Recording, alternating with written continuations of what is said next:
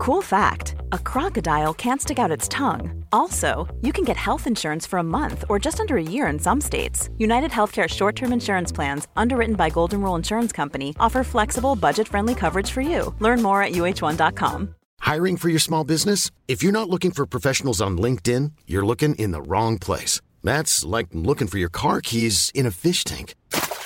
LinkedIn helps you hire professionals you can't find anywhere else, even those who aren't actively searching for a new job but might be open to the perfect role. In a given month, over 70% of LinkedIn users don't even visit other leading job sites. So start looking in the right place. With LinkedIn, you can hire professionals like a professional. Post your free job on linkedin.com/people today.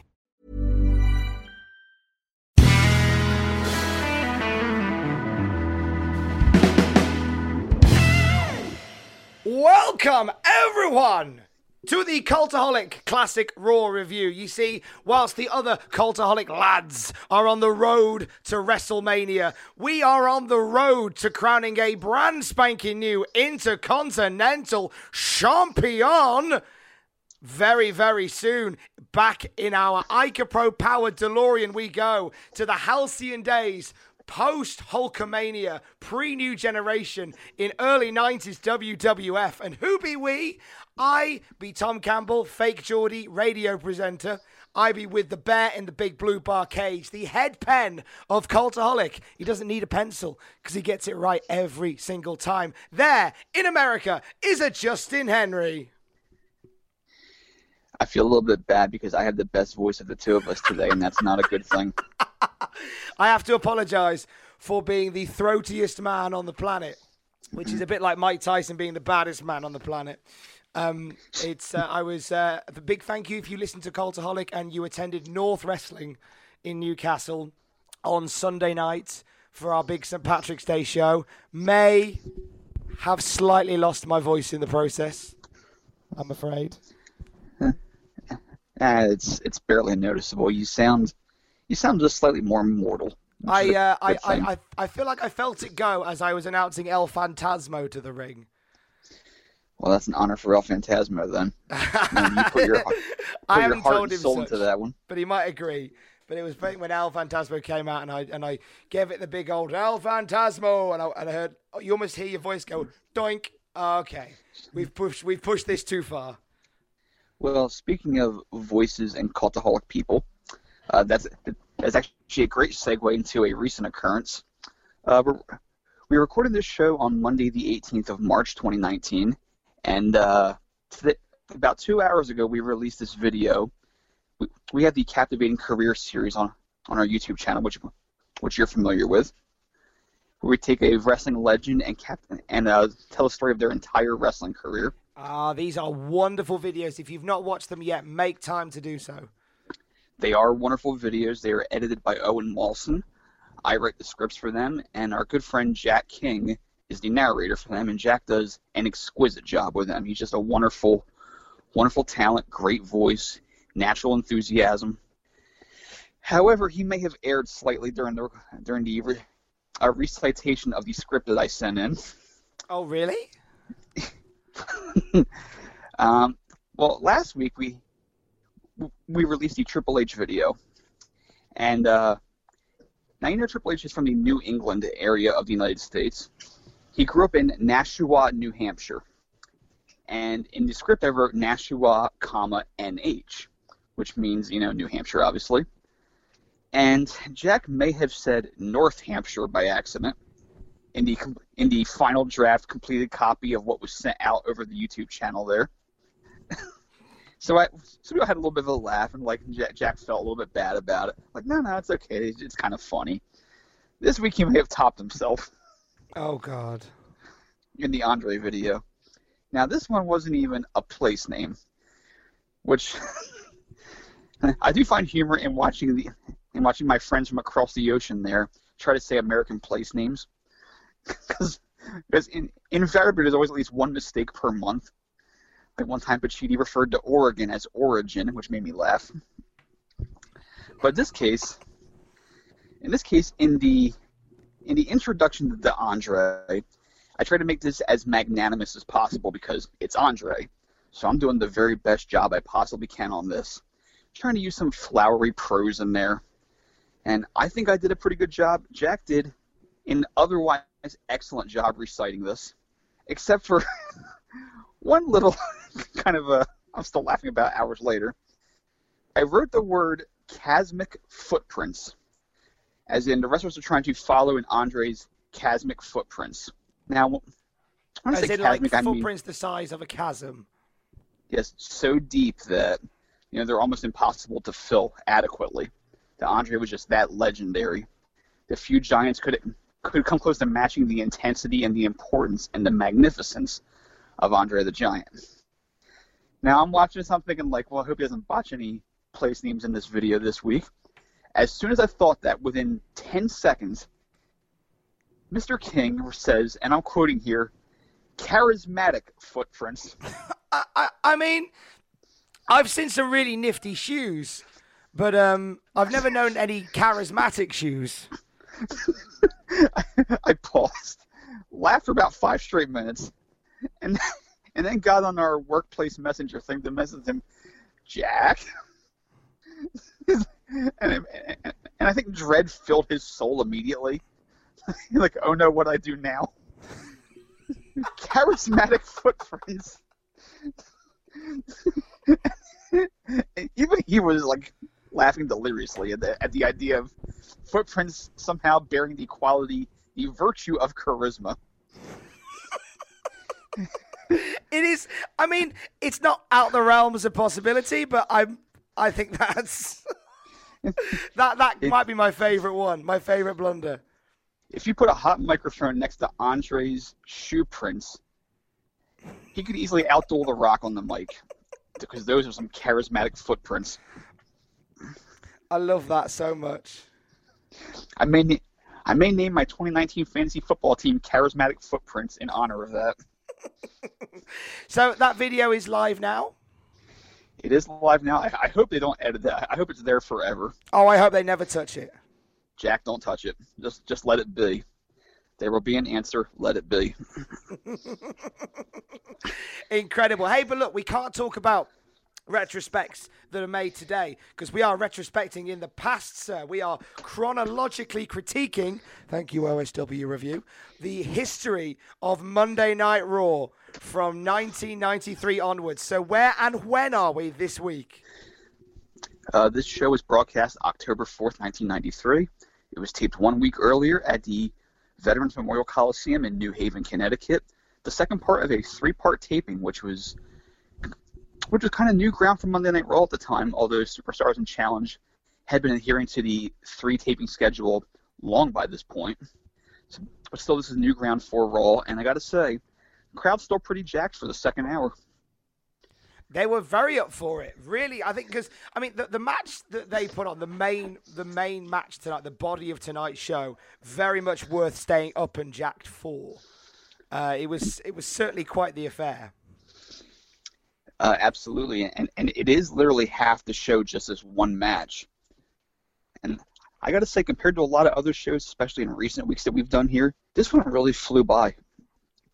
And it does help if it's one match mainly, I think. Well, it does. It does. The main match, of course, being the much-hyped Intercontinental Battle Royal. Yes, it's a 20-man Battle Royal in which the last 2 men standing will face off on the following week's show, taped the same night, for the vacated Intercontinental Championship. And if you've just joined us for this week's episode, the belt was held in abeyance, as they would say in modern times, after Shawn Michaels, in kayfabe, refused to make certain title defenses, so Jack Tunney stripped him of the belt, but in real life, failed a steroid test, which he adamantly denies knowingly taking the stuff that he would test positive for. So there was a real-life controversy here, and Shawn actually quit the company for a period of time and would not be seen again until November. So it's interesting times. And this is a story that we will come back to many weeks down the road on the Cultaholic Classic Raw Review. Absolutely. But tonight is all about this Battle Royal, as you said, to determine who is going to fight for the IC belt. Battle Royals have a wonderful place in the charismatic history of of professional wrestling. And I will put it to you, Justin Henry. Do you have a favorite battle royal? Well, you posed that question to me earlier today, and I had to think about it a little bit. I mean, I love battle royals as a rule just because there's a certain factor of unpredictability to them. I don't know if I had an outright favorite. It's kind of hard to pick. This one I actually liked a lot, but one that I think doesn't get a lot of love will actually come 2 years from now if we're still doing this show. It was a battle royal to determine who would face Razor Ramon for the Intercontinental title on Monday Night Raw in October '95. That one had a lot of nifty high spots in it from Marty Jannetty, Jean-Pierre Lafitte, Owen Hart, 1-2-3 Kid, and various others. It was a very fast-paced, very exciting battle royal, I remember. Although I got to say, it is hard to pick, an absolute favorite battle royal. Do you have one? Well, being British, it has to be the Battle Royal at the Royal Albert Hall. It's obvious. It's a very obvious answer. I get that, but there's more to it for me than just the fact that it's a Battle Royal in England.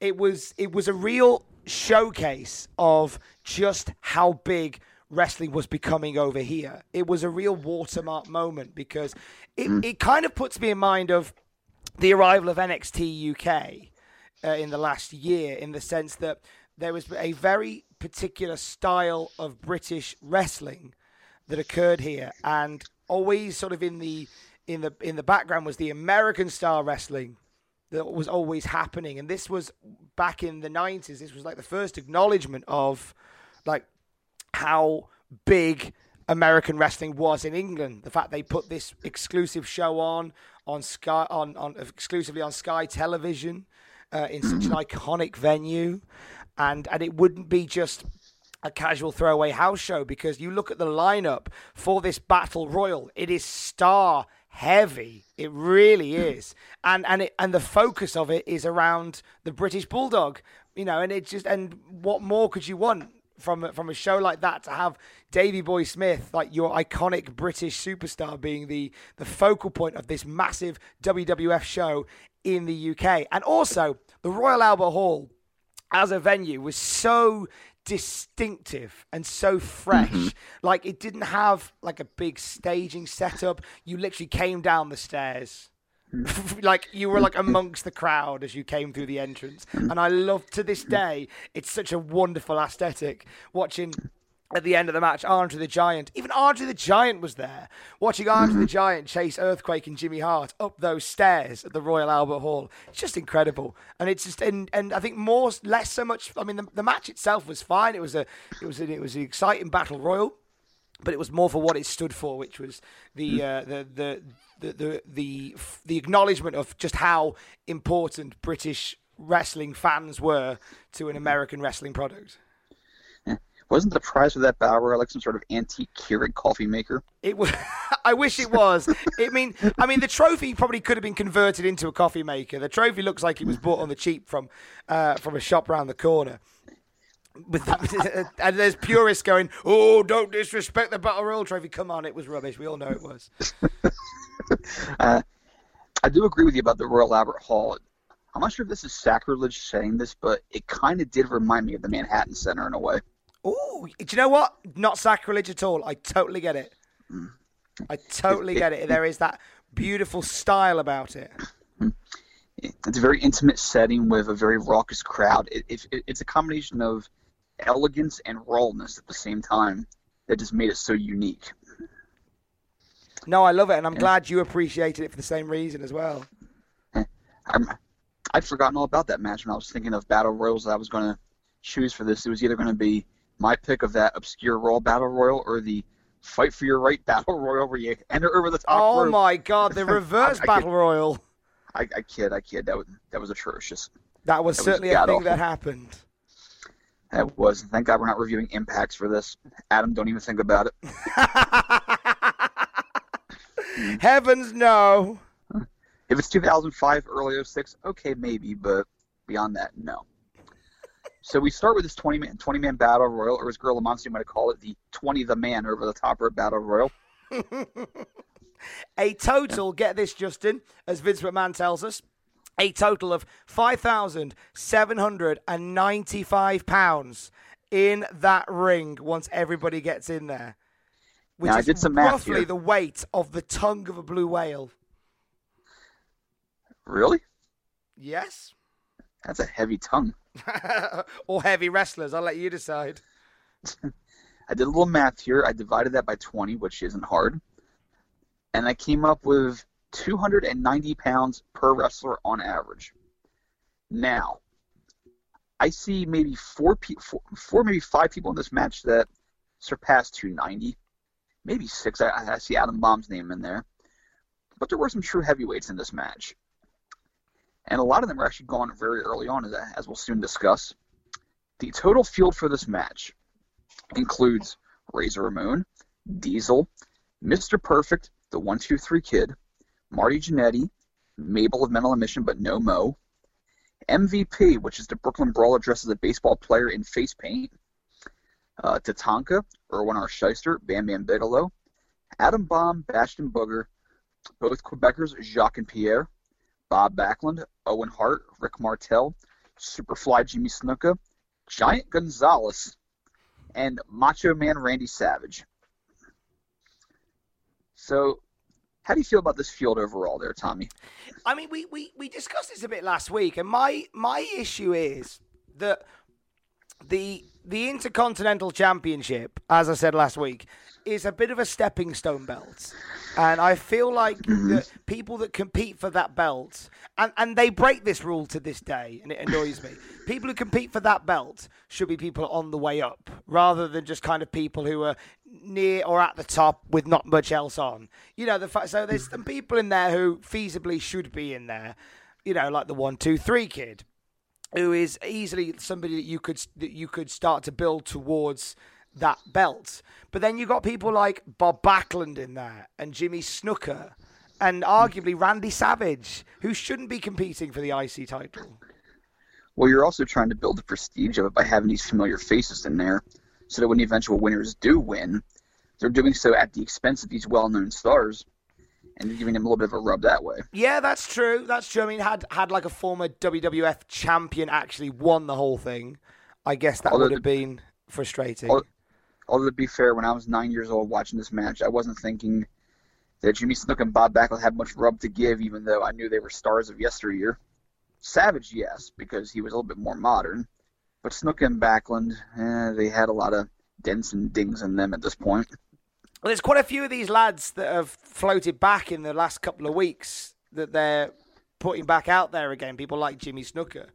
So I don't know whether it's like whether it's just a lack of available people, whether it's they need some old superstar power where they don't feel like there's enough. So bringing these names back probably in their mind helps cement the new generation.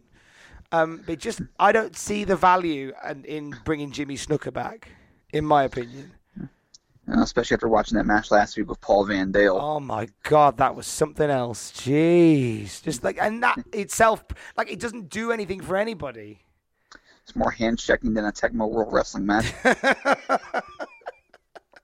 So but I tell you what, though, Macho Man Randy Savage was good fodder in this match. I think of every former heavyweight main eventer in this match, he was clearly the best fodder. Yeah. So Savage hits the ring at the end. He's the last guy in, the hammer, so to speak. You have Gonzalez standing there just pointing around at everybody. So Savage hits him with a double axe handle immediately from behind because Savage is a coward. And then everybody gangs up on Gonzalez and throws him out because they're all concerned for the quality of this match. So Gonzalez is out. That was actually his last WBF match. Was it really? Is that the last time we see him? He appears at tapings for the other shows around this time. He does an angle where he chases away, I believe, it may have been Adam Bomb, because Bomb at this point had been handed over to Harvey Whippleman, which is quite a downgrade from Johnny Polo. So we were spared a Gonzalez-Adam Bomb match, and thank God for that.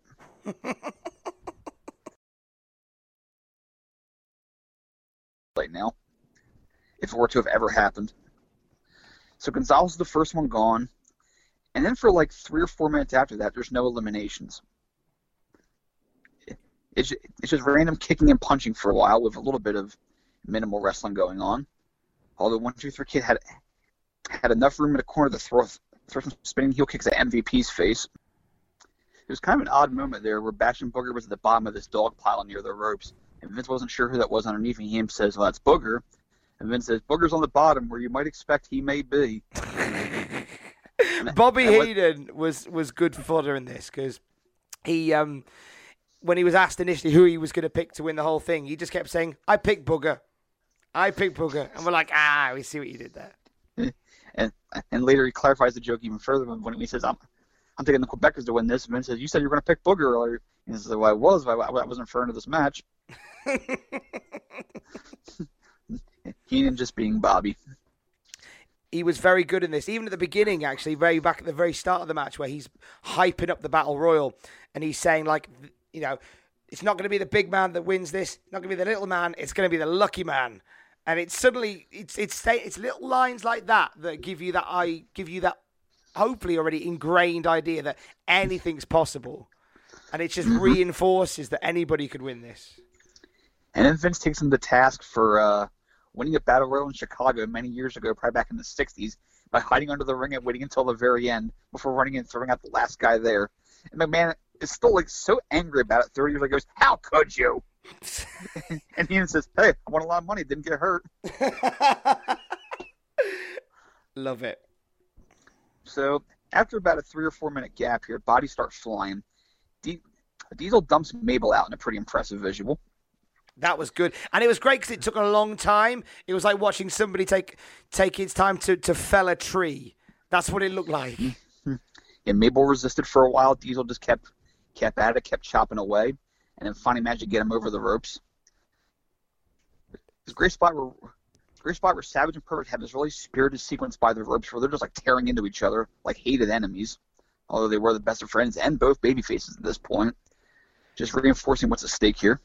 And also, it kind of continues to build that thing of, why is Mr. Perfect being a bit of an arse lately? Because he has been really so. He's doing the Kyle O'Reilly angry face all the time thing. This is also the longest match he's had on Raw in about 5 weeks. Pretty much. By this point, it's already the longest match he's had. Bit of a shocker at this point is Razor throws IRS out. Iris the third one gone, which is, given how Iris was part of the build-up last week, he was hiding in that boiler room with his 2 unhappy assistants talking about this. Like, you know very well that I could win the Intercontinental title, Vince, even though he hadn't ever. And already he's gone. Got a good pop as well. Like, they really came alive to watch IRS get chucked out. Because they hate IRS. That's very true. Booger launches the 1-2-3 kid over the ropes. Nice little callback there as Owen and Booger were going at it in the corner. Call back to their days in Stampede Wrestling when Owen Hart feuded with Machin Singh. I didn't know that. Yes, Singh was quite a monster heel in those dying days of Stampede, and you just get a lot of genuine heat for carving Owen Hart's face up with a fork. Jeez, that's exciting. Yes, Booger was once a scary heel instead of a guy who was just disgusting. So after that, Perfect manages to get Diesel out. And then Martel dumps out the 2 older wrestlers, Backlund and Snuka, almost in succession. Bigelow launches Perfect out of the ring, and I mean, he throws him. Bomb backdrops Marty Jannetty out.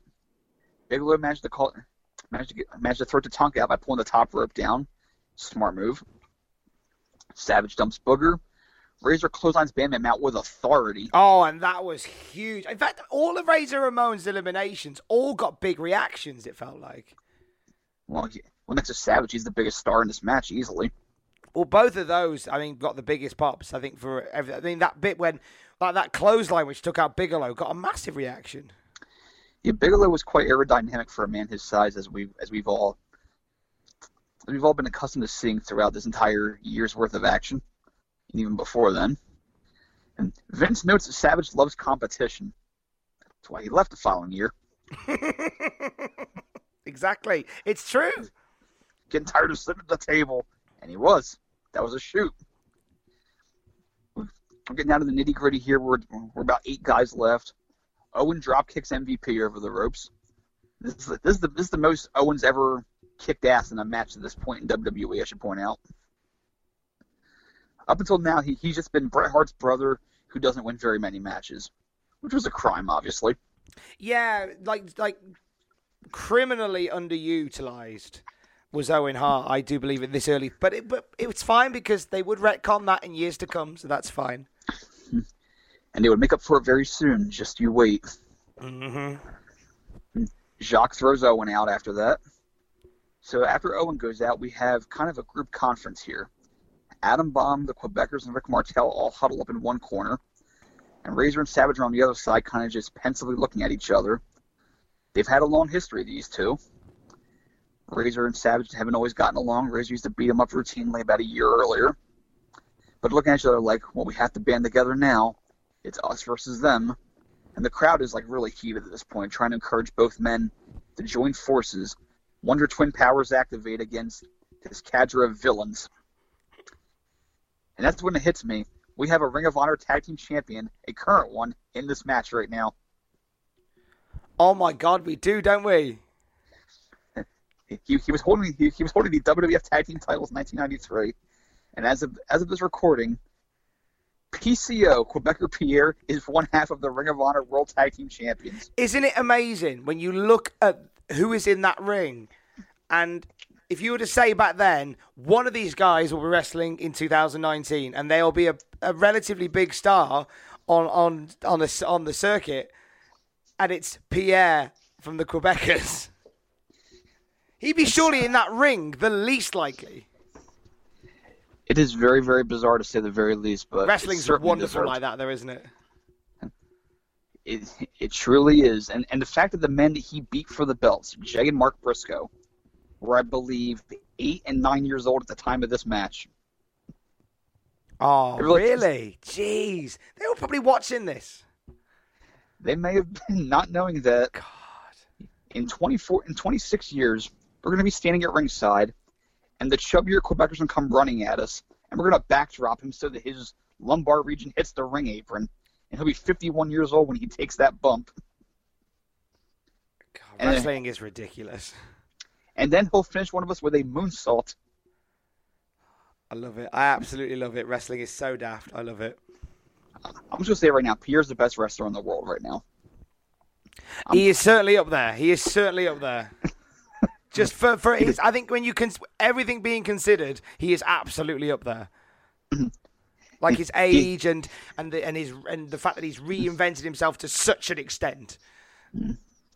Is he the most unlikely comeback story ever, not injury related in history? Ooh.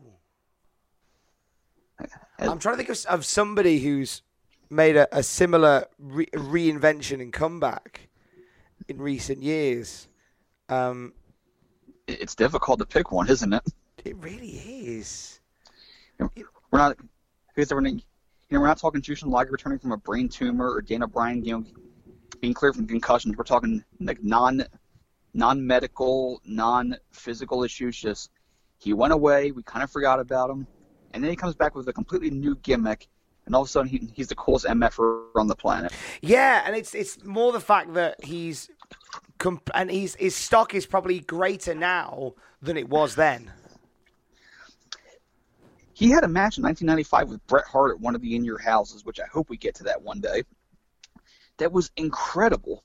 They were just doing all this high-concept stuff to one another. If they had that match now, people would be messing themselves over it. Oh, God. It was 1995. If they had in 2019, if Pierre had that match with Seth Rollins, everybody'd be talking about it. That's how good it was. But my goodness, the fact that he's in this match here and he just won the Ring of Honor tag belts over the weekend, that's incredible. Unreal. Well done, PCO. Maybe now he's about to win the IC title. Well, he's getting very close here. He's down to the last 6. Bobby Heenan has one great line here as McMahon points out the fact that Martel and the Quebecers are all from Canada, that they share that bond. And Heenan goes, and Adam Bomb's from 3 Mile Island. That's like Canada. Yeah, it's like anything that's not America is basically abroad. Well, 3 Mile Island's part of Pennsylvania, actually. It is in the U.S. It's actually the site of a nuclear. It's actually a nuclear site that had a problem in 1979 that thankfully was mostly averted, we believe. Well, no, atom bomb clearly is indication that it wasn't. Well, yes, that's thankfully would he have been stronger if he came from Chernobyl? Ooh. Like, it wouldn't be the first time they've pretended that somebody who isn't from that side of the world is from that side of the world. I'm actually thinking, if Vince had gotten Ludwig Borga sooner, would he have been not dumb enough, but just indifferent enough to just say, okay, you're from Russia now. You're born out of Chernobyl. Your name is, let's just call him Atom Bomb, I guess. And have him Borga's like, just speak in your accent. People will think it's Russian because you're dumb marks. You're going to be our Atom Bomb. Imagine Borga with the glowing eyes. I mean, like, Vince has shown in the past how little he cares regarding anything outside of America. Yokozuna's a great example. The fact that the next time we hear Ludwig Borga's theme tune is at WrestleMania 17 to bring out Nikolai Volkov, the Russian. Exactly. Vince just set the actual Atom Bomb, Brian Clark, down and say, okay, this is Rocky 4. Watch the way Drago talks. You're going to talk like that. I must break you. Good. Here, put the singlet on. You're from Chernobyl now. You are Chernobylan now. Well done. I think Borga would be even more frightening in that role. Can you imagine? Oh, I think it'd be terrifying. The glowing eyes, the big goggles. Or like, John! That was the John alarm going off. There it is again. John! We need nuclear Nikolai Volkov. Nuclear Nikolai, please. Or Adam Borg. Adam Borga. Borga Bomb. Any of those, both of those, tag team, make it happen.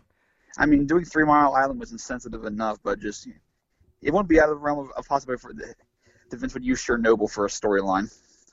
He's Bobby Heenan saying, I'm sorry, what was that?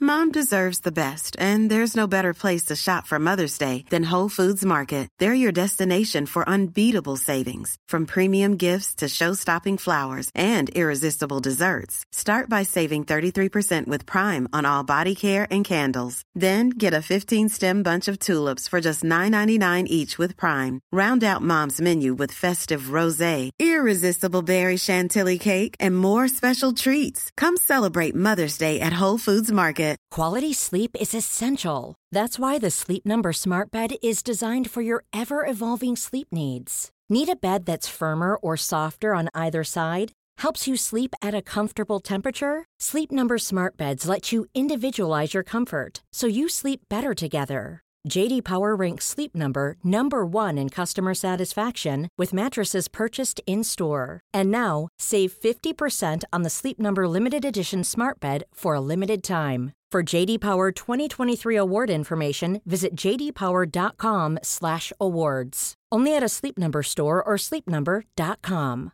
Wow. Nice. Yeah. What you're hearing are the sounds of people everywhere putting on Bombas socks, underwear, and T-shirts made from absurdly soft materials that feel like plush clouds. Yeah, that plush. And the best part? For every item you purchase, Bombas donates another to someone facing homelessness. Bombas. Big comfort for everyone. Go to bombas.com/ACAST and use code ACAST for 20% off your first purchase. That's bombas.com/ACAST. Code ACAST. Do you remember Kenzo Suzuki? Oh, yeah, he was supposed to be like Hirohito. That was either Hirohito or Hiroshima. Well, I think it was Hirohito, like a descendant of Hirohito, seeking vengeance for the end of World War II. Gee, see, so they've got previous. Yeah, there is precedent here. Chernobyl could have been, I don't want to say fair play, but in their mind it may have been fair play. So after Bobby Heenan's pretty witty line about 3 Mile Island being like Canada, Savage manages to fight away from Adam Bomb's clutches and dump him out, but then is immediately swarmed by a gang of villainous bees and thrown over the top rope. It was like the end of Wicker Man. Savage and Nicolas Cage, not the bees. I don't know what they bees. I'm swelling up. I don't know what that means.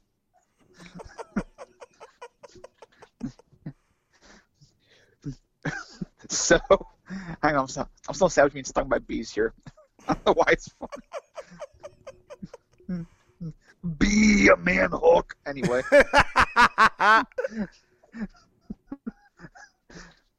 So it's Razor versus Martel and the Quebecers now.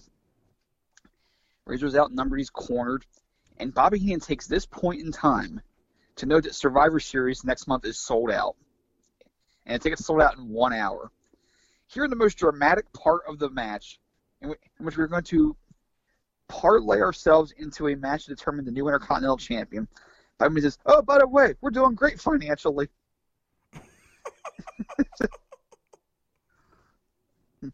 The Bolton Gardens sold out. Everything's going great. Tickets all went in 1 hour.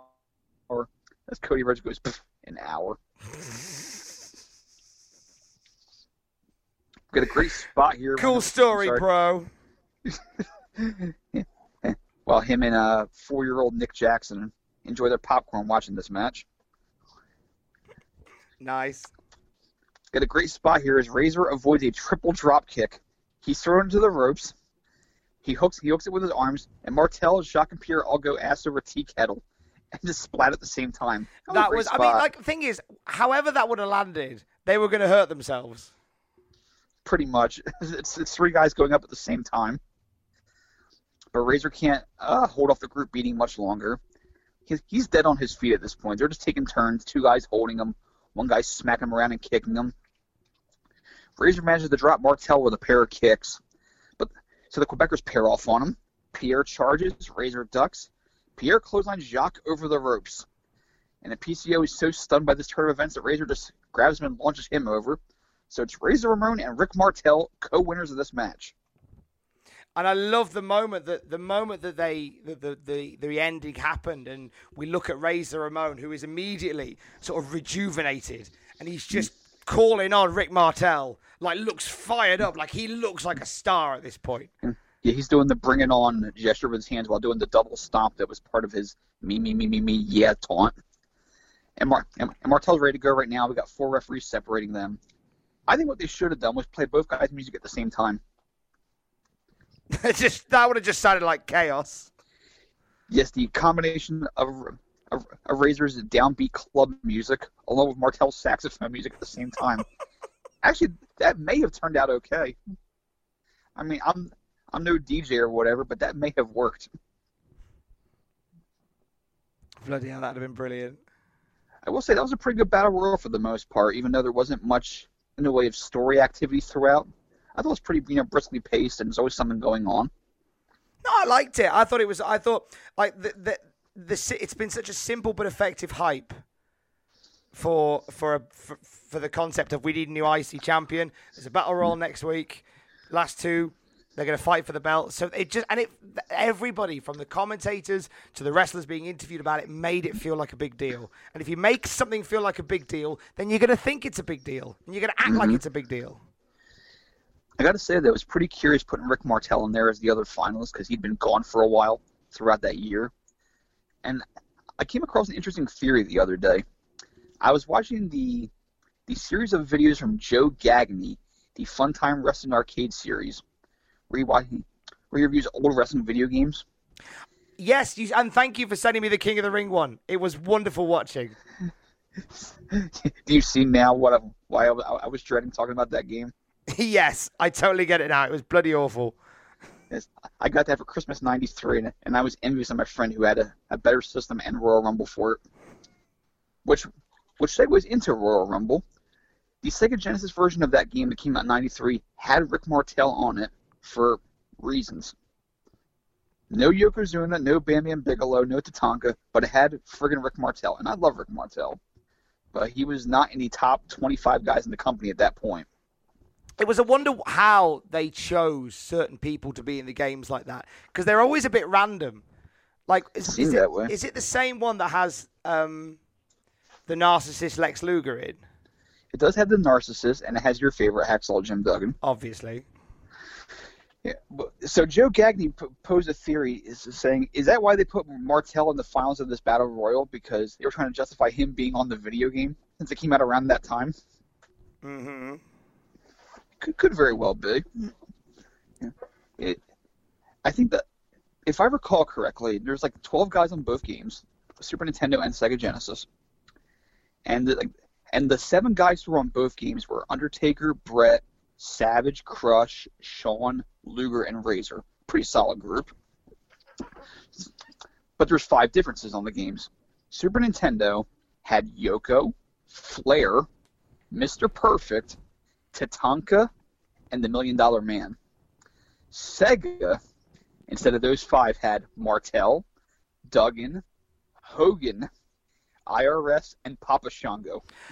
I wonder why they thought one console would appeal to having Papa Shango more so than the other. Well, I mean, he's kind of a cool-looking character, but I don't get why Sega was more enamored with him over, say, the world champion Yokozuna. And why wasn't Bam Bam on either game? Bam Bam was notorious. I wonder whether it was his size, whether it was his dimensions that put them off putting him in. And in fact, I wonder why a lot of people like Rick Martel was used in there, because he's probably a relatively easy character to make. Well, Bam Bam was on the Raw game that came out the following year. Yeah, but the quality of the game is much better, Royal Rumble. Surely. Yes, and it did give us Luna Vachon doing the reverse flying elbow for some reason.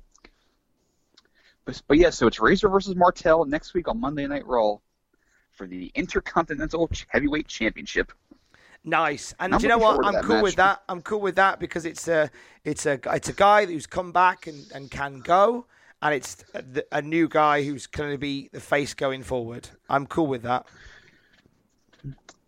So after that, we go to the unbelievable ad with the very hot housewife and the slobbish husband laying in bed together. We discussed this 3 weeks ago. You were appalled by this ad, I recall. I just find it funny how they they dress up the typical wrestling fan as just this fat, balding super geek who has the affection of a woman who is way out of his league. Who all she wants is to make special naughty time with him. And he's like, I can't because I'm tired. Oh, wait, the wrestling's on. Like, it's offensive on all angles, really. All she wants to do is watch the All Japan Tag League. Now, if that had been how it paid off, I'd have been fine with it. Well, why can't we watch Anson and Baba?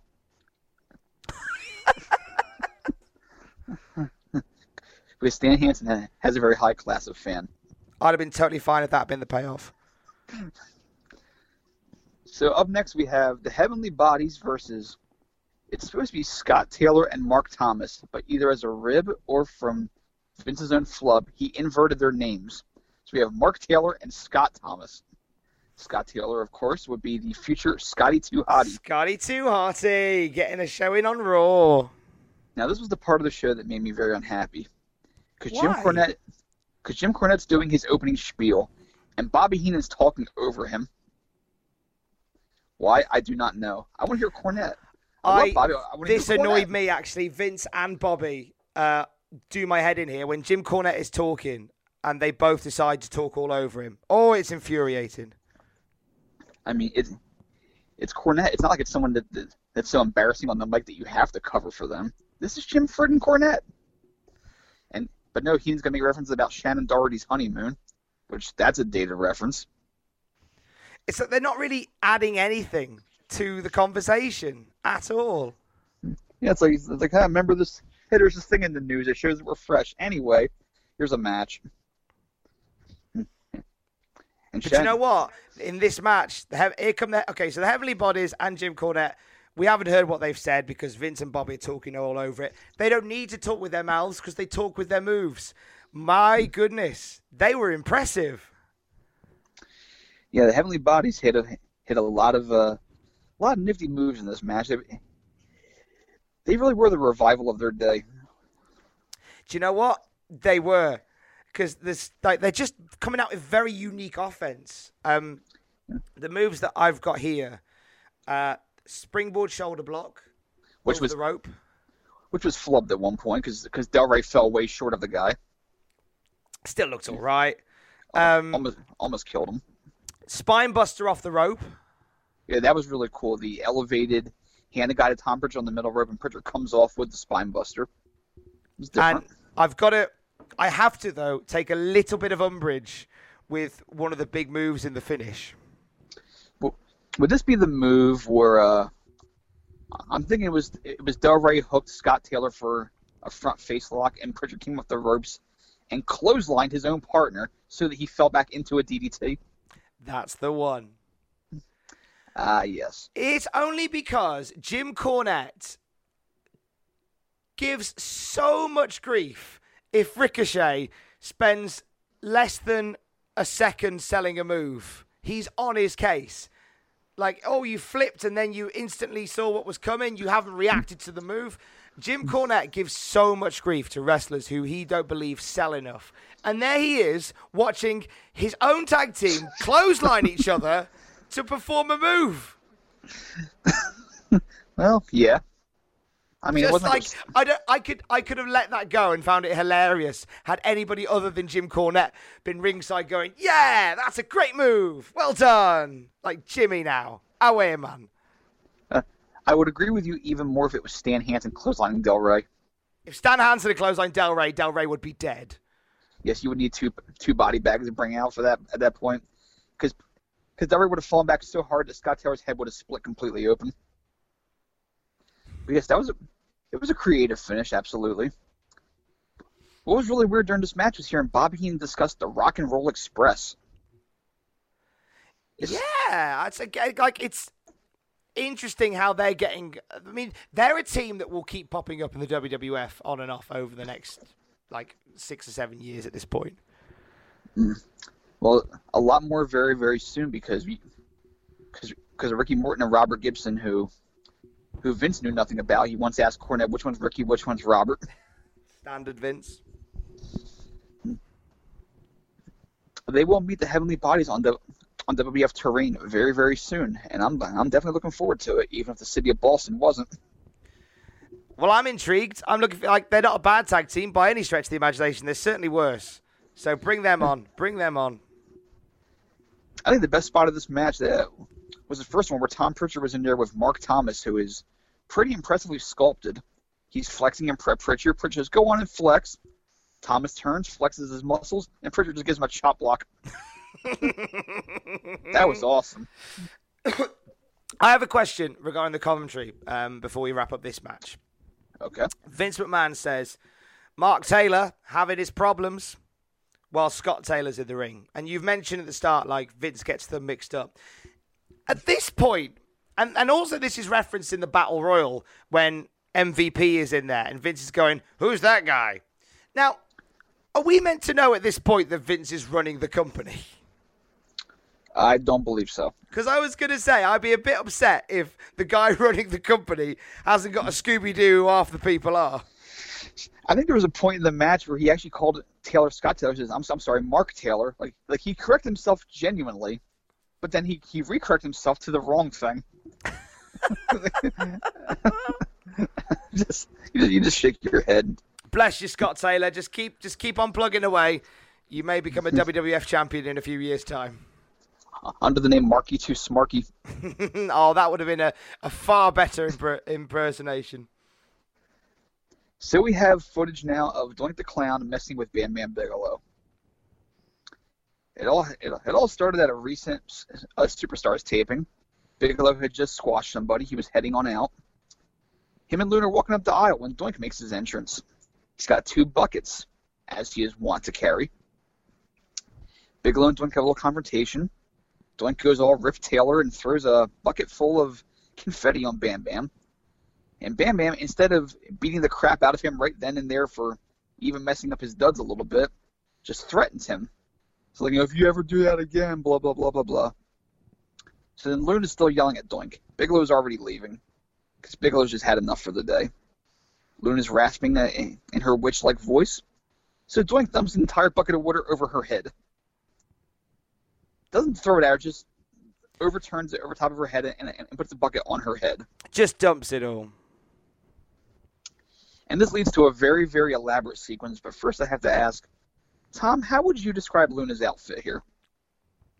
Damaged. Like she's walked sort of through a saw. It looks very much Mad Max, which I quite like. If Sable had worn this in 1999, in an era where anything went, I think everybody's reaction would have been, "Wow, that's way too liberal with the lack of attire there." It was quite showy, for lack of a better term. Didn't leave much to the imagination. No, it did not. So Bigelow runs back out there. He's chasing Doink around the ring. There's a jobber in the ring but he has a beautiful blonde mullet, which was going out of style at the time, unfortunately. Luna runs out there. She's busy. She's very upset about this turn of events. She hears, she's very, very unhappy. She runs into the ring for some reason. Bigelow's still chasing Doink, can't catch him. Doink's hiding under the ring. The jobber's actually trying to console Luna and see if she's okay. Oh, that was adorable. It was, and Luna, like an angry house cat, just keeps clawing at him to get him away from her. So Bigelow's, he's perplexed. He can't find Doink. He sees poor mulleted jobber putting his hand on his girl, runs to the ring and beats the living crap out of him on the spot. That was kind of funny, actually. That was cute. I like that whole bit. That was fun. So while Bigelow is mulling Mike Awesome Jr. here, Doink goes to the aisleway, takes either a camera cable or some sort of wire, and ties it to the guardrails in the aisleway. Jumps back over, pulls a broom out from under the ring, gets in there and hits Bam Bam in the back of the head with it. Then he runs to the floor, jumps over the wire which Bam Bam has not seen, taunts him from behind it. Bam Bam tries to charges at him, falls over the wire, and he does a total flip and just lands on his face. It was wonderful. Excellent work. It was like face Doink's one great moment. See that? Yeah, I mean, we're laughing now, but I think in a few moments' time we're going to see a very sad future to one of the most interesting characters in all of WWF at this point. Yes, unfortunately. But I have to add at the denouement of this segment here. They show in slow motion the part where Doink puts the bucket over Luna's head again, and Vince is mocking Luna like a total dick. Like Luna, we see Luna's face, and she's like almost dejected at what just happened. She's like she's about to cry. Vince goes on and goes, and then goes, ha ha ha ha ha. Just laughs at her misfortune. Just that guttural laugh. I think Vince has a habit of he will over-egg the pudding, as it were, to make sure that everybody knows that she's a bad guy. Something bad happened to her. She deserves it. Ha ha ha ha ha ha. He probably would have laughed just as much if she'd been in a car accident or something.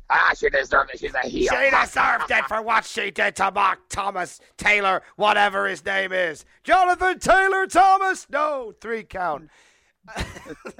Malfunction. Bruce, look that up. Tell me who that is. So that I sound smart on the air.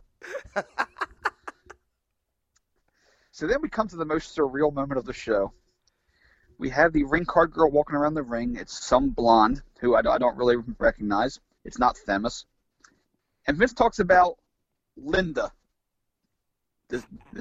Is that Linda? Yeah. This caught my ear because he's asking the ring girl. He does say, "Is that Linda?" It's like, what, your wife? Yes. Is he confusing this rather shapely blonde for his wife, Linda McMahon, future part of Donald Trump's cabinet? But no, he's actually plugging a USA Network movie called Linda while this ring girl's walking around. And boy, did that sound like something else when he started going to that plug. It was quite awkward the way he got into it. I think he went in with good intention of going, oh, is that Linda? Oh, I don't know if that is Linda, but we're looking for Linda and later on tonight. Very awkward. Yes, What was the program called again? It was just called Linda. It was just called Linda. It was a TV movie. I'm looking it up right now. Excellent. I'm so glad you are. I remember Ted McGinley was in it, and he's in everything. He was Jefferson Darcy on Married with Children. He was on the later years of Happy Days. He's synonymous with being the guy that when he's cast on your show, it's canceled shortly thereafter. Like Oh, really? Is he that cursed? Oh, bless him. He's actually acknowledged the meme also in real life. Like he takes no offense to it at all. He's been on various shows and where I think Fantasy Island he was on one time, and that was like Love Boat. That was the end of the show after that. He has like a kiss of death except for Married with Children, which was actually enhanced with him on it. Although I loved Steve Rhodes, who was on before him. Okay, so here's the plot summary of Linda. Plot summary: it is a crime drama thriller. Two couples, the Cowleys and the Jeffreys, have been friends for about a year. They spend so much time together they decide to vacation together in Florida. Jeff and Linda are secretly having an affair. They spend so much time together that their spouses become suspicious. Events spiral out of control. One spouse is dead and another is shot. The one innocent person is framed for murder. Da da da, Linda. I should point out that Linda was played by Virginia Madsen, who I believe had a rather decent career for herself. She was in Candyman. She was also in Sideways. I forgot about that movie. Okay, so she had some decent films to her credit. This is not one of them, I assume. See, I'm going to the IMDb rating for it now.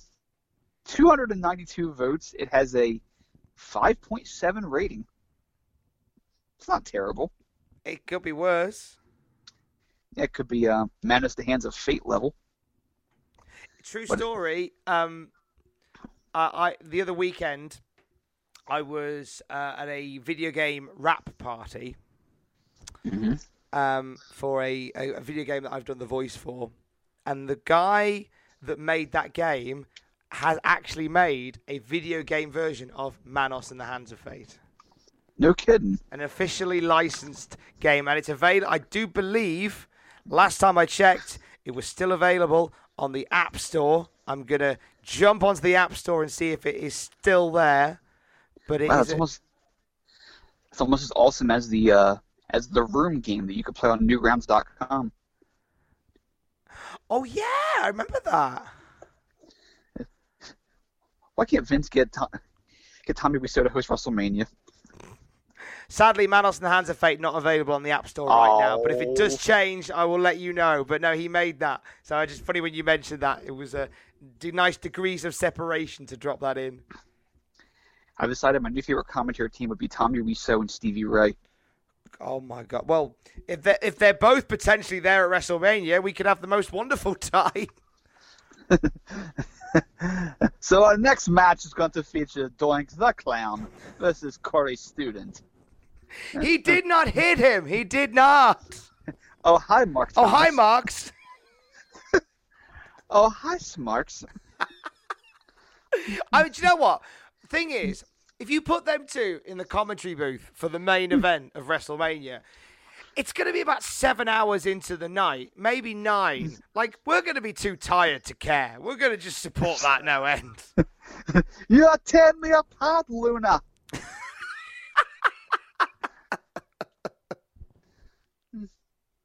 More Tommy Wiseau in wrestling, please. Thank you.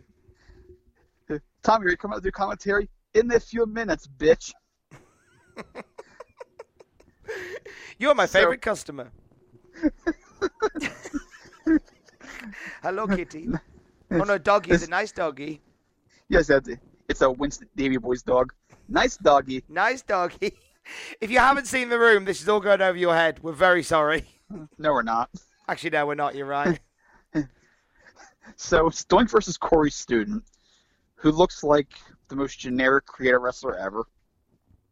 He looks like somebody attempted to make Dwayne Gill on WWF Warzone for the PlayStation. Yes, you only had so many creative slots, but by God, you're going to use one on Dwayne Gill. There's only, you've got limited slots and very limited options in terms of attire, so you've got to do what you've got to do. That looks like somebody's attempted to make Dwayne Gill on WWF Warzone. I had to delete Tom Stone just to create him. I had to delete LA Gore. I'm kidding. I'd never delete LA Gore. No, he's safe forever. LA Gore, give us 3 rings, mate. So Doink rides the ring on a radio flyer wagon.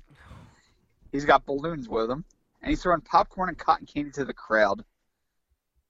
And I wrote that damn babyface music. And yeah, that's it. We've now lost the creepy Doink the Clown music, and we have been it's been completely replaced by the full circus clown funfair music.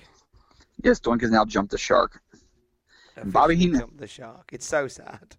But Bobby Heenan says he's not that funny, and I concur. He's less funny now.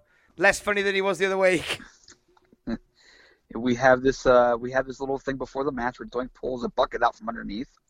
Fingers water again. He gestures over to Bobby Heenan. Vince gives him up. Bruce grabs some paper from the table, pulls him away in case it's a rib of some sort. So Doink throws the bucket at Heenan, and all this is popcorn. But Heenan is so mentally paralyzed by what's going on that he thinks it's water and says, I'm freezing, before it's like, it's popcorn, you idiot. That was a great reaction by Bobby, though. God bless Bobby. God bless you, Bobby. So back in the ring, Bourne, it's still is Matt Bourne for the time being, and just a soul-killing part of his career. He wrestles Student down. Heenan saves his match with one great line, because Earl Hebner's refereeing here, and he says, "There's a one decent haircut in that ring." That was a good line. Doink beats the crap out of Student for a bit. Whoopee Cushion finishes. Then Bam Bam and Luna arrive. Literally, the moment the 3 count goes down, Bam Bam and Luna are down the ramp. It is funny watching them walk down to Doink's music, by the way. That's a weird retcon that we don't need. It is like mixing and matching theme songs on video games, like giving Vince Mickey James's entrance. I find it's more fun to give Brock Lesnar Melina's entrance. Oh God! Happy nightmares. That's better than Rikishi, I guess. Oh jeez. Someone clean that up. What's the name of our lad that left stains on the canvas a few weeks ago? Peter Weeks. Peter's back. Rikishi. Oh God. And Keisha had to walk on that barefoot afterwards. Ugh. Anyway. So Bigelow's being held back by referees, but he does the next best thing. He takes the radio flyer wagon, and he gives it forearm smashes. He just destroys this wagon. It's quite captivating watching Bam Bam Bigelow destroy this wagon. And Doink's just sitting there kind of half shocked, but still laughing a little bit. And Bigelow just pulverizes it, giving us an idea of what's going to happen to Doink over this feud that will last the next 6 months. Oh, really? Of course, because it goes... Oh, my God, you're right. Because this goes on to Mania 10. We have 6 months to enjoy Bam Bam versus Doink. God. But don't worry, because Doink will not be fighting Bam Bam and Luna alone. He will get some help very, very soon. Oh, jeez. But you know what's funny? And we are now, obviously, as you have said there is an addition coming to the Doink character that I'm terrified by. But we have this feud now for the next 6 months. We as fans get itchy and annoyed when Braun Strowman faces Kevin Owens for 4 weeks in a row. 6 months of Bam Bam Bigelow and Doink the Clown. Well, keep in mind, you weren't overexposed to the characters every single week. That's very true. That is very true. Like it'll just sort of jump back and forth. Stuff had time to breathe. There was only 5 pay-per-views a year. Yes, that is actually very true. I miss those days. Bring them back. I mean, not all that stuff. I mean, you could leave the Iker Pro and stuff there, but everything else you can bring. So after that, we we have some time to kill here because apparently this show ran very short despite having one match that went 20 minutes. I did feel like, because they were filling for time at commentary and they threw to a break. And then they came back and they were still on commentary and they were still talking and then the show ended. So like it was obvious they'd fallen a little bit short in the timings. There was a funny moment here where Heenan's not only eating the errant popcorn because, hey, it's there and it's free, but he goes on this anti-doink tirade and he pounds his fist into the table and immediately sells it as though he hurt his own hand. I saw that! And again, it's another side of how brilliant Bobby Heenan is, because he did it, and he didn't break the conversation he's having, but you can just see him bang the table and then just sort of try and stretch out his fingers like he's in discomfort. Doesn't acknowledge it. Vince doesn't acknowledge it. It just happens and it's glorious. Bobby Heenan, man. It was Naked Gun-like subtlety where it's happening right in front of your face. It was so good. And you see it, but you're still carrying on in deadpan, which made it hilarious. So after that, we can't. Vince actually comes out at the end of this with a really good line to plug the next show. And I've been giving him a lot of grief about not knowing who wrestlers are and talking over Jim Cornette. But actually, the line he comes out with to encapsulate the IC title match, the match to crown the undisputed Intercontinental Champion next week, when he says, "What happens? Find out what happens when Machismo meets Magnifique." He does love his alliteration. That's a great line, though, to plug Ramon versus Martel. What I got out of that, Vince justified where Martel was this entire time. Apparently he was in Australia. Well, they've got to explain a little bit like why he's just not been around. Yeah, it's like, well, what was he doing in Australia? I mean, I'm sure they're implying that he was like modeling or whatever, or he was just vacationing there, enjoying the high life of being a, just kind of like a man of leisure, sort of like that Rick the model would lead. But they were vague. It's like he could be like hunting wallabies. We don't know what he's doing down there. Maybe he was auditioning for Neighbours, didn't get the job, so he just went and punched a load of koala bears. Or for Breaker Morant, the musical. John, tell us, using Photoshop, what Rick Martel was doing in Australia. And don't say training Nathan Jones, because nobody did. Plus, Nathan Jones would have been about 3 at this point and probably in prison. Poor Nathan Jones. So that pretty much wraps up this show. It was very straightforward, and it just flowed from beginning to end. There was no, I almost want to say no filler, but there was filler. But yet it never felt long to me. It was a very basic show in the sense it was a one-match show. It was all about that battle royal. But on top of that, we got the beginning of a 6-month feud. Hooray. I can't wait. And we got a good showing by the Heavenly Bodies. So we got a little bit of bonus in there, but it was all about that battle royal for me. It was all about them painting Razor Ramon as the guy who is going to be the leader of this division going forward. And I don't think we've talked on that enough.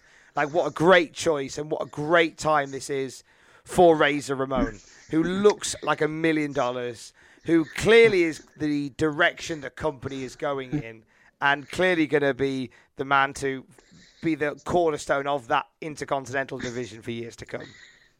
It's funny because right now, Scott Keith, the longtime internet reviewer, on his blog, he's reviewing episodes of WWF Superstars from '92 that are on the network, and he's right around the point where Razor Ramon starts to debut, when there's vignettes of his, down on South Beach, Miami, started playing on the shows every week. And in hindsight, he was like the biggest star in the company right from the jump. These vignettes were so well produced. He came off like an absolute star from day one.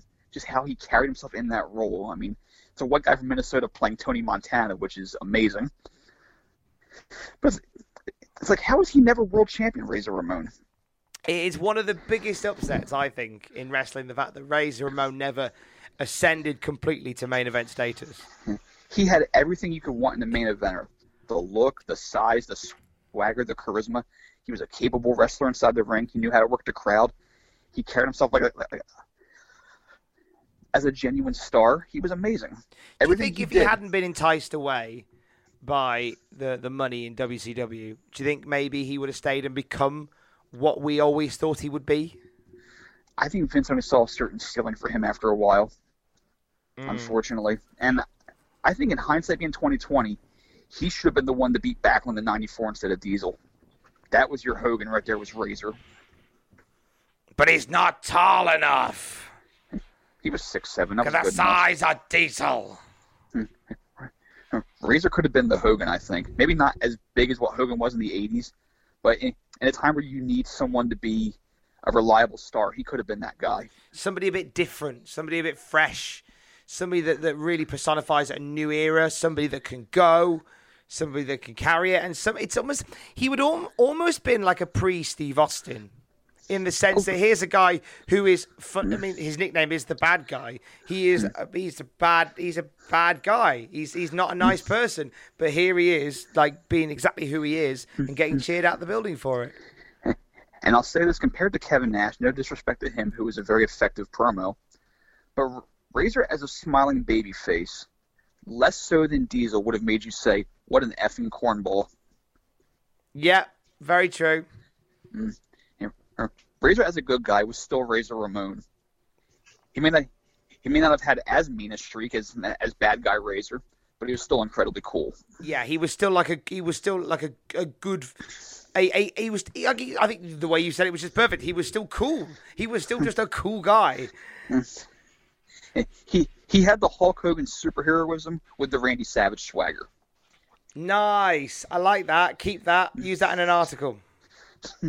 Like it. I like it. Yes.